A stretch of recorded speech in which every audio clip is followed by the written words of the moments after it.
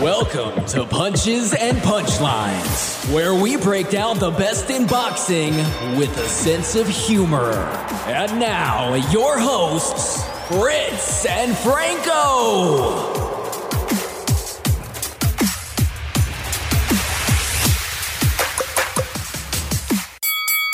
Welcome back, everybody. Thanks for joining us again this episode. We had 2 weekends worth of action that we're gonna throw it all together in playing boxing. We don't have any deep dives. You know the people we're going to be talking about. You don't need us to read you their record or their ages. You know it because they're fantastic. There was some fun. We're going to hit all the highlights. There was some surprises. There was some good boxing, and then a circus match. And I got reactions to all of it. Yeah, I'm right there with you. Some of the stuff, I'm curious to hear what you're going to say, but most of it, I think I already know. Like sometimes we'll talk about things and they're controversial, or people could have one opinion or another.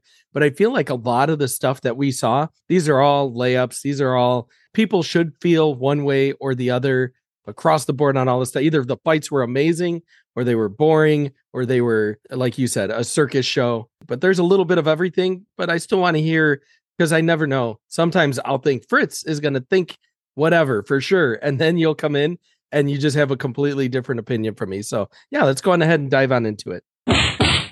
So they tell us all the time that you can't play boxing. We prove them wrong every episode with our segment called Playing Boxing. For anybody who's tuning in, this is where we just kind of bounce around to the action that we really loved. My boxing week kicked off while we were in Minnesota, Franco. Yep.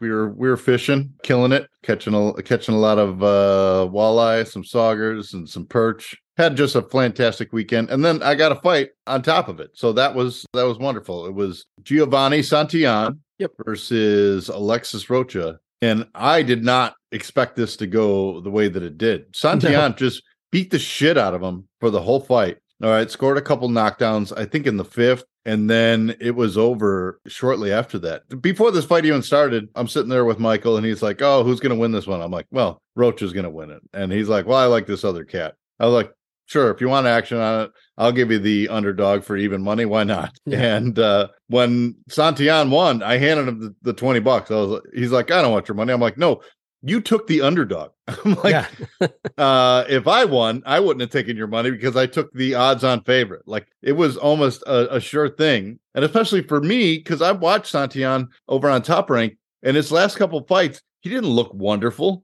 No. I didn't think that stepping up against Rocha was going to end well for him, but there wasn't a second of this fight that he wasn't in control. He came storming out like he was shot out of a cannon out of his corner, and then just beat the shit out of Rocha.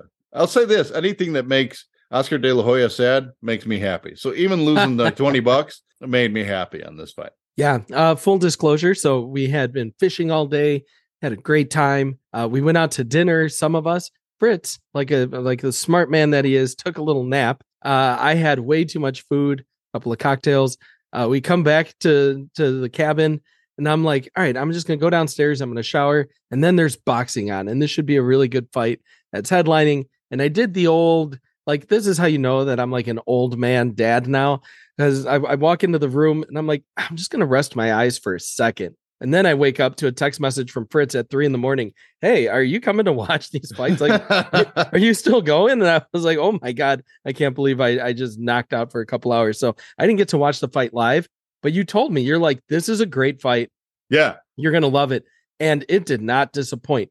Santillan, I don't remember him looking this heavy-handed. Like, the punches that he was landing, it looked like his gloves were loaded. Now, I'm not saying that they were, obviously they weren't, but that's how hard he was connecting. They looked like they were moving at a different speed. And it's crazy because Rocha is supposed to be fighting T-Bud Crawford. He was supposed to be like moving on to all these big fights. He's still a great boxer. It's just Giovanni Santillan looked like he was on another level. He was just faster, stronger. And again, the shots were connecting so hard that this was just like a one-sided ass kicking. He looked so awesome in this fight. The fact that it was stopped in the 6th is mind-blowing to me. There was no way. And when you told me, yep, you got to check out this fight, I'm like, Rocha wins, right? And you kind of made a face, and I was like, oh my God, I have to watch it. So yeah, It was not disappointing. If anybody didn't see it, if you want to see a cool upset with just a bloody finish, this is the fight for you. It was very impressive. And to see Giovanni Santillan step up his game was beautiful, because it was like, it's literally seeing somebody grow as a fighter and come in as somebody completely different. Whatever the hell he did to prepare for this fight, he needs to do it all the time. If he had like tacos the night before, you go back to that place and you get those exact same tacos before every fight. Whatever it was, he needs to rinse and repeat, because it was beautiful. Yeah, it did look like a totally different dude than the guy we've watched on Top Rank before. But another fight on that card was Gabriela Fundora versus, I forget the woman's first name, but Musino. Yeah. Musino. Yeah.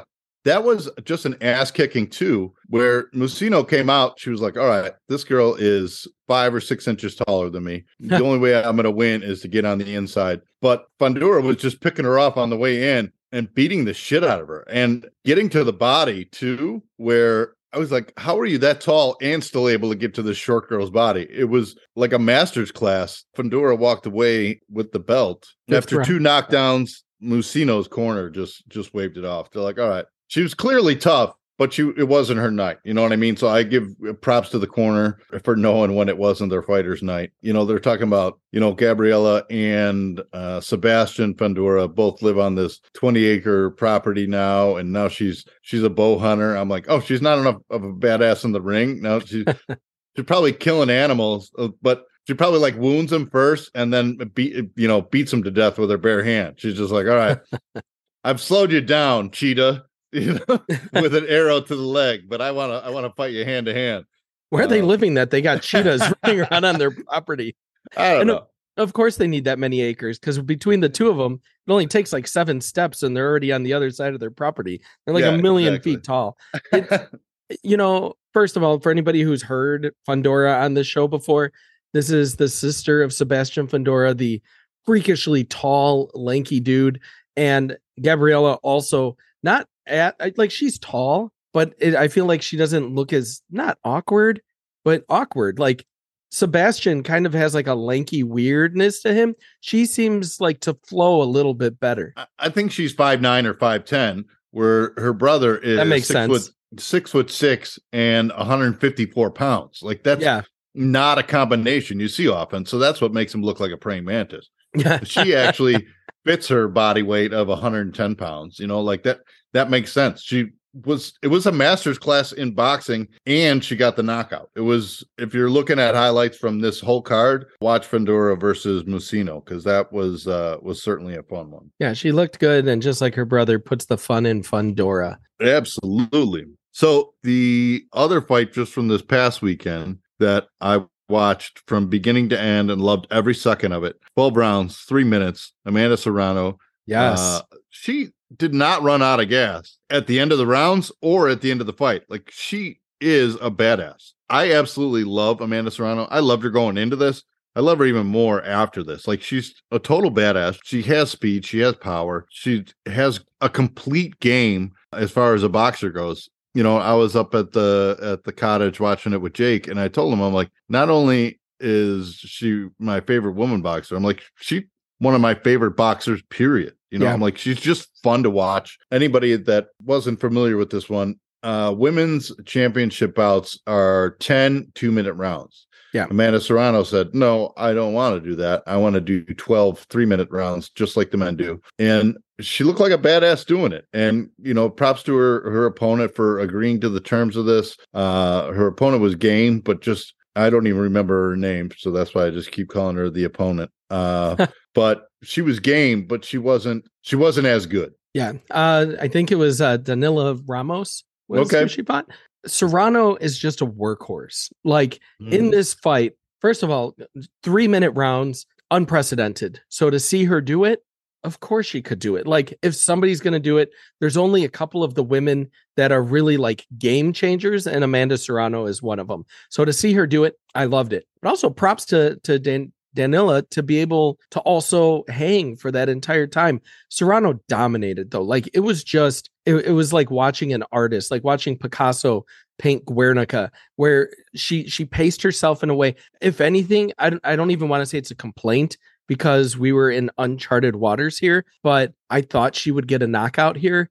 I didn't think that Ramos would be able to hang for the whole time and end up getting knocked out. But yeah, it went the whole way, and she looked just so good. And to be able to do this, like, it really is not a game changer, but yeah, this is something that's unprecedented. It's a big step for women's boxing. If anything, I think they should mix it up. Some of the women can definitely hang, do 12 rounds, 3 minutes each round. Some of the dudes can't.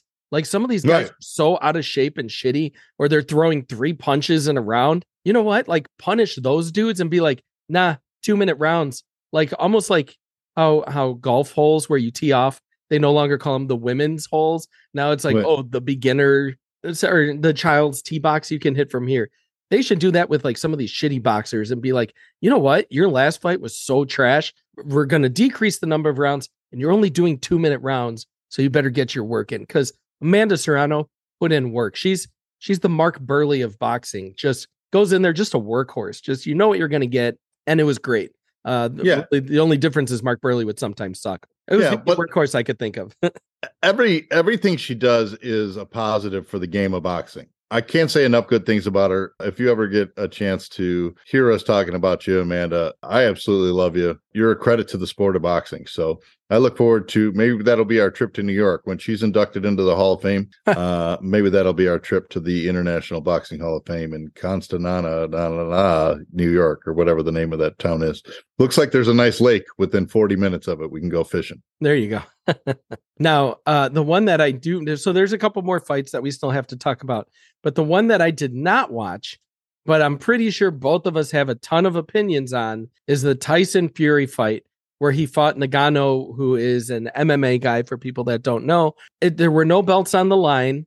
We didn't buy it because why would we waste money? Even like the charm of having an MMA guy against a boxing guy has very much worn off with a lot of people. Like, we never really bought into it in the first place, but I know a lot of people are kind of like over it. Same thing with like YouTuber fights and whatnot. But this, because of how the fight ended up going down, lots of people have opinions about it. What do you think about it, Fritz? Well, I thought a good comment I saw on Twitter was Dan Canabio said, paying $84.99 to watch Tyson Fury get humiliated or humbled, to quote him correctly, was worth every penny. Well, I paid $0 and I still got to see him humbled. I just didn't get to watch it live. You know, like, I got to see the highlight of Nagano actually knocking him down and Fury struggling. I do trust Dan Raphael's scorecard, where he gave it to Fury as a 96-95 or 96-94. So it was close. What should have been a walk in the park for the heavyweight champion to fight a guy who's never boxed before. This was his professional debut. It turned into a real contest. And I think that says a lot about Fury. Maybe he wasn't taking this seriously, but I also don't take him seriously either, because, you know, he's like, oh, I'm signed now to fight Usyk for all the belts. And then he got his ass kicked. And he's like, well, I'm going to put that on hold for right now. I need to go home and recover. So he's not a guy I give a shit about. I don't believe anything he says. Fury versus Usyk, when that happens, if that ever happens, I'll believe it when the opening bell rings, because they could have the press conference the day before, and I'm still not going to be convinced that it's going to happen. Yeah. But yeah, congrats to Nagano for taking it seriously and for knocking down Tyson Fury. I'm still happy I didn't spend $85 to watch a circus show. Yeah. But you know what? Maybe for the people out there that did pay for it, you got your money's worth anyway, because it did sound like it was at least close. Yeah, I'm curious to see now, with all of the different ranking lists that different promotions have. You know, ESPN has their own lists, The Ring has their own lists, how they end up ranking Tyson Fury. Because while he still technically has the belt, he has lost a lot of the luster, a lot of that shine, because we're still going off of fairly old fights that, to be honest, happened kind of a while ago. His trilogy with Deontay Wilder was amazing. Like, those fights were great. And he looked like he was completely unstoppable. So he was at the top of a lot of lists. But now it looks like we're getting the old Fury, the Fury that's kind of a goofball and an idiot and doesn't like really take things seriously. So if he was to fight Usyk and go in with this attitude, we're about to see a unified champ. And his name is not Tyson Fury. this was so shitty. And with him retiring and unretiring and doing all this silly, goofy stuff that nobody believed it. Everybody saw through it. He's just dodging. Take the belt from him. He only has one. So for them to call him the heavyweight champion, I get it. He is because he has one of the belts, but there should be some kind of a penalty.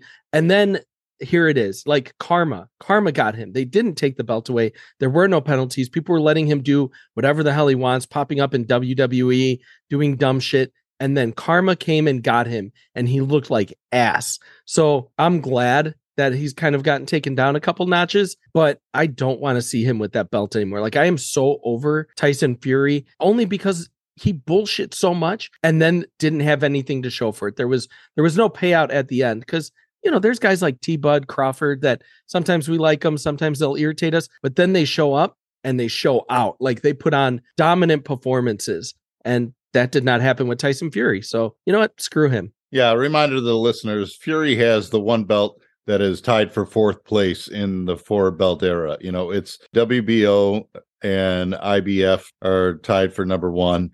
WBA and WBC are tied for fourth place. That's where my mind is. They don't really give mandatories. Jermell Charlo is finally coming back. Like, they just announced that he's going to be on the David Benavidez versus Demetrius Andrade. He's going to be on that card, but it's not a title defense. He gets a chance to come back and have a warm-up before he has to defend his title. And it's been almost 3 years since he's defended that belt. So that's just such a joke organization, the WBC, that I put him fourth place and I don't give a shit. I was going to say, did you get to see any of the O'Shaquie Foster fight? I did.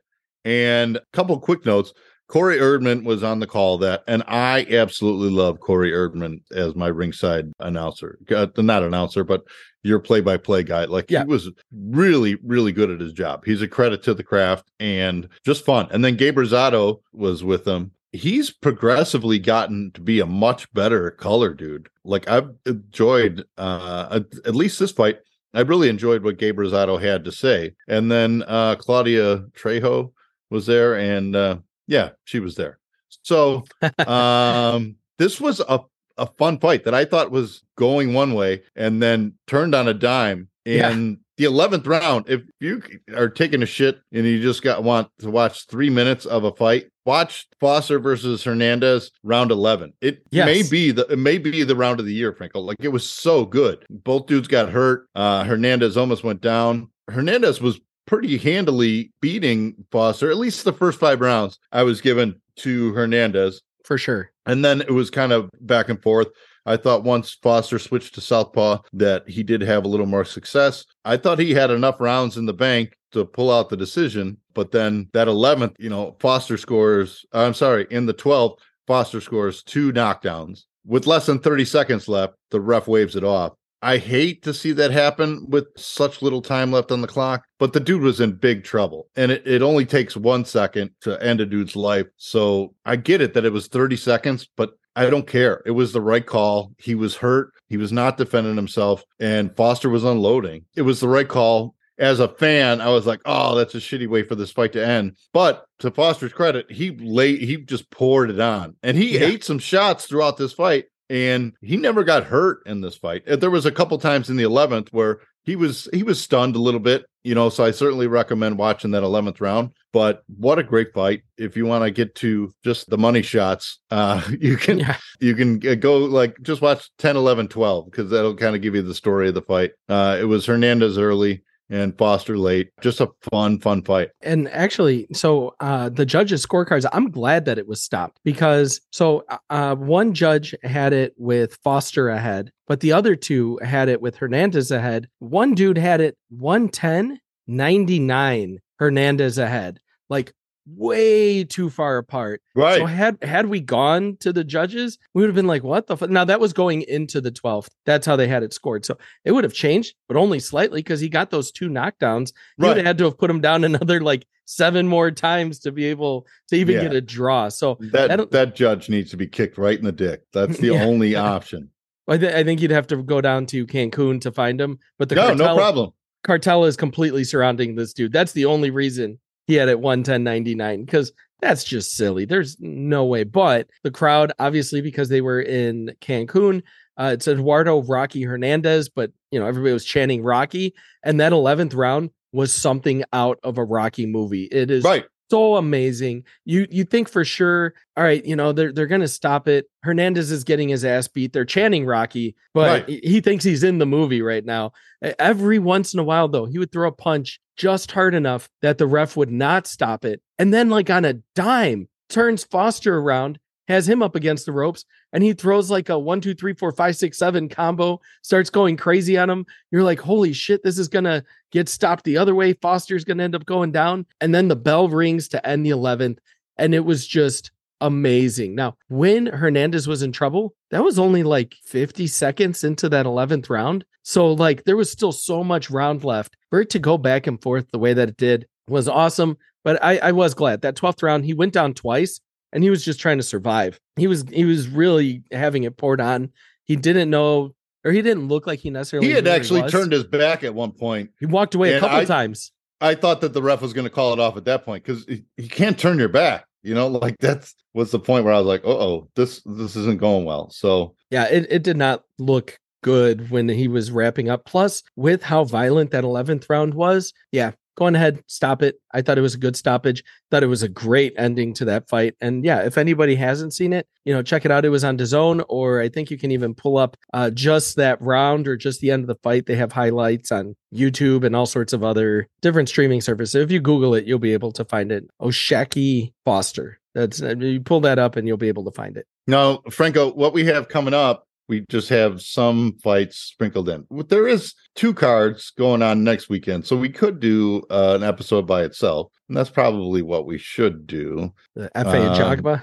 Yeah, F.A. Ajagba, and then on DAZN, we have Joe Cordina versus Ed Vasquez from Monte Carlo. Lake Tahoe, like you said, is F.A. Ajagba versus Joe Goodall. Raymond Morataya. So yeah, I think we could get an episode out of that. Oh, there's another card again, Costa Rica. Costa Valle. Yeah, versus Annabelle Ortiz. Yeah, so I'd say we do an episode, next week. The following week, Jamal Herring is fighting on November 7th. He's over on DAZN now. That retirement didn't last long either. But then, yeah, we'll decide afterwards, because after the 7th, looks like, the 11th, maybe we'll be in Indiana for that one. We'll have to take a look. But yeah, tune in. Please subscribe. We'll probably be back with the episode next week. If you're subscribed, you'll get it delivered right to you. That's the beautiful thing about subscribing. I do appreciate you guys subscribing and for listening to us. I appreciate all the work Franco does. He's a busy man, and he still gets time to put this all together. So thank you to Franco. Thanks to the listeners. And if you don't have anything else, Franco, I'm throwing in the towel. Thank you for listening to Punches and Punchlines. Make sure to like, subscribe, and follow. And we'll see you next week when we break down the best in boxing with a sense of humor.